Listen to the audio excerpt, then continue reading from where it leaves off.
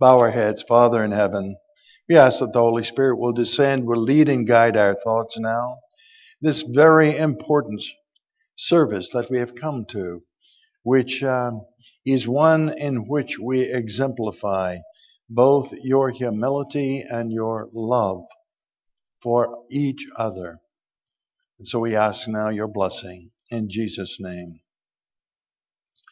Tsar Nicholas of Russia had assigned a young soldier to a military border fortress.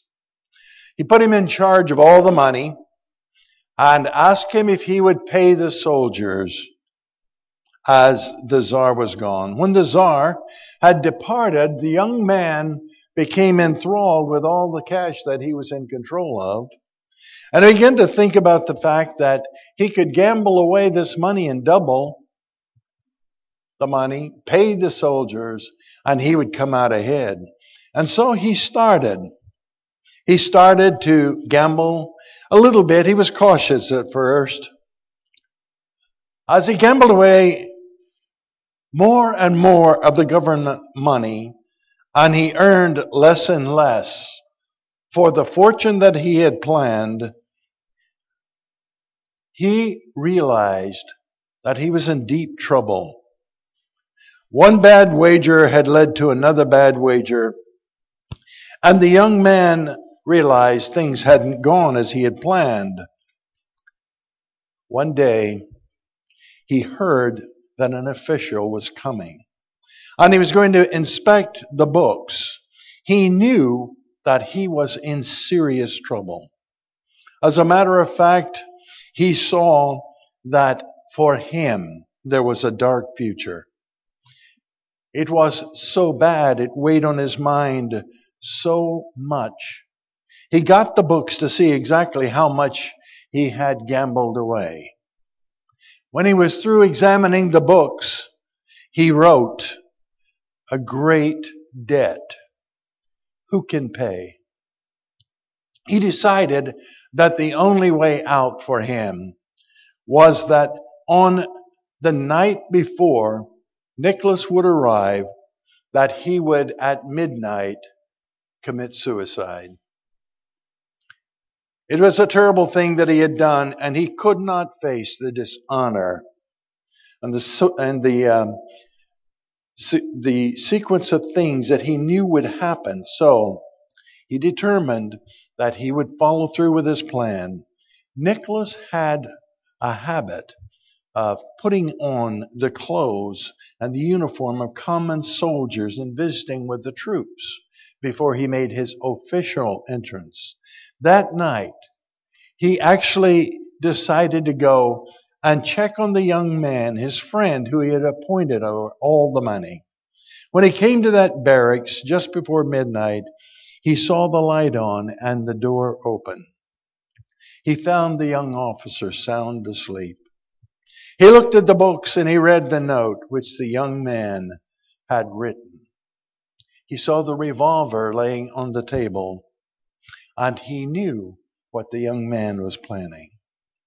The Tsar was so moved with compassion.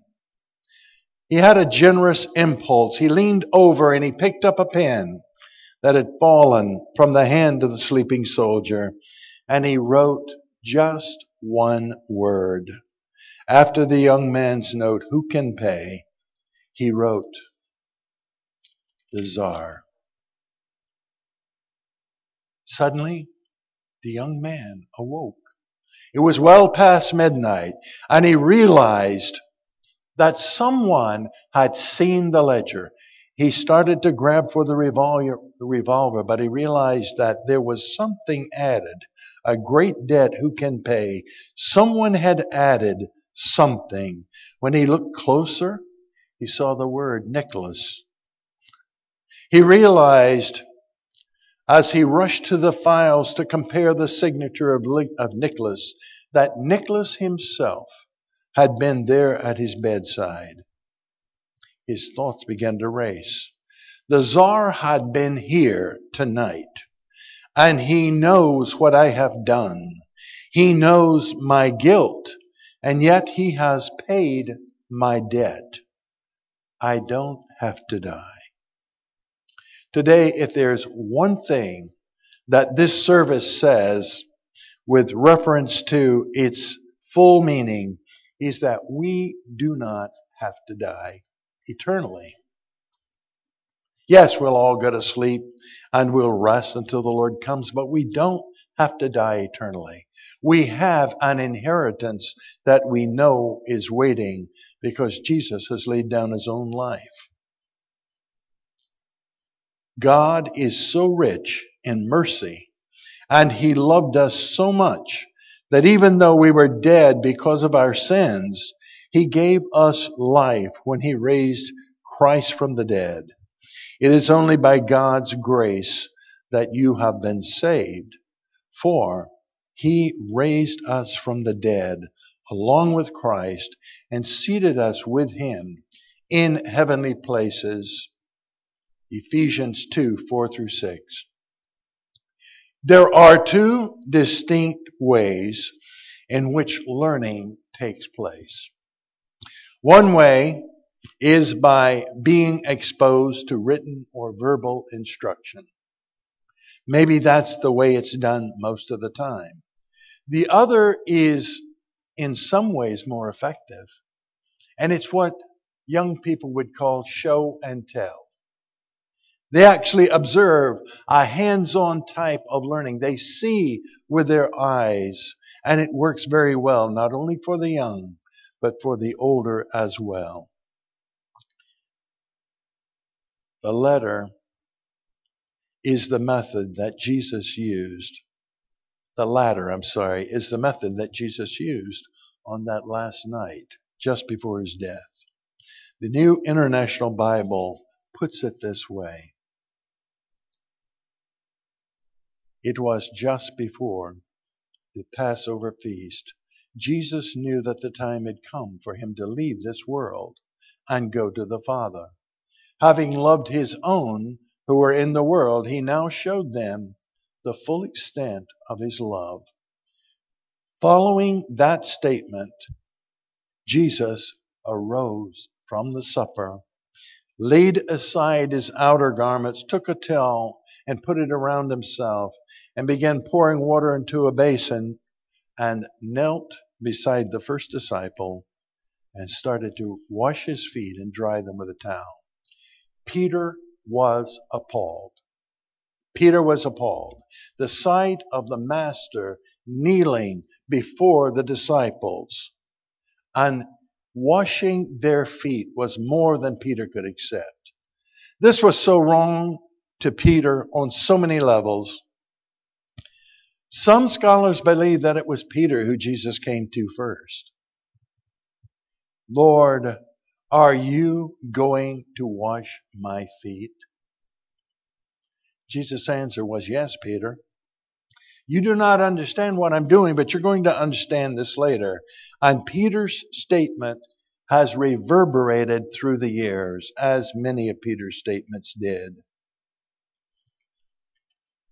He says, you will never wash my feet. Peter was always humbled when Jesus interacted with him personally. To think of his Lord touching his dirty feet was so unthinkable. But it was Jesus' next statement that stopped him in his tracks. If I wash thee not, thou hast no part with me. Suddenly, symbolism became reality in Peter's mind. He got it. And immediately he said, Lord, I am a man of unclean lips. In his eyes, he understood exactly what Jesus was about to do. He understood exactly what it meant. In his humanness, he responded, Lord, not my feet only, but my hands and my head. I am, he said, insensitive sometimes. Yes, I say hateful things to myself, to my spouse.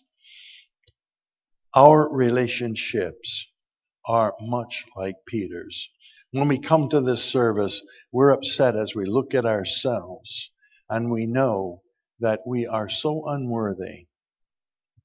And we say, Lord, Lord, not my intent, the intents of my heart. Don't go there. Not the lack of time that I spend with you, not my pride, not my selfishness. Please don't go there.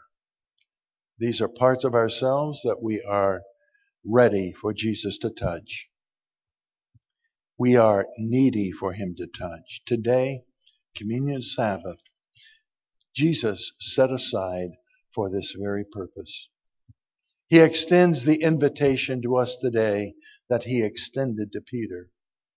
This service can be a time when he cleanses us completely of all our sin.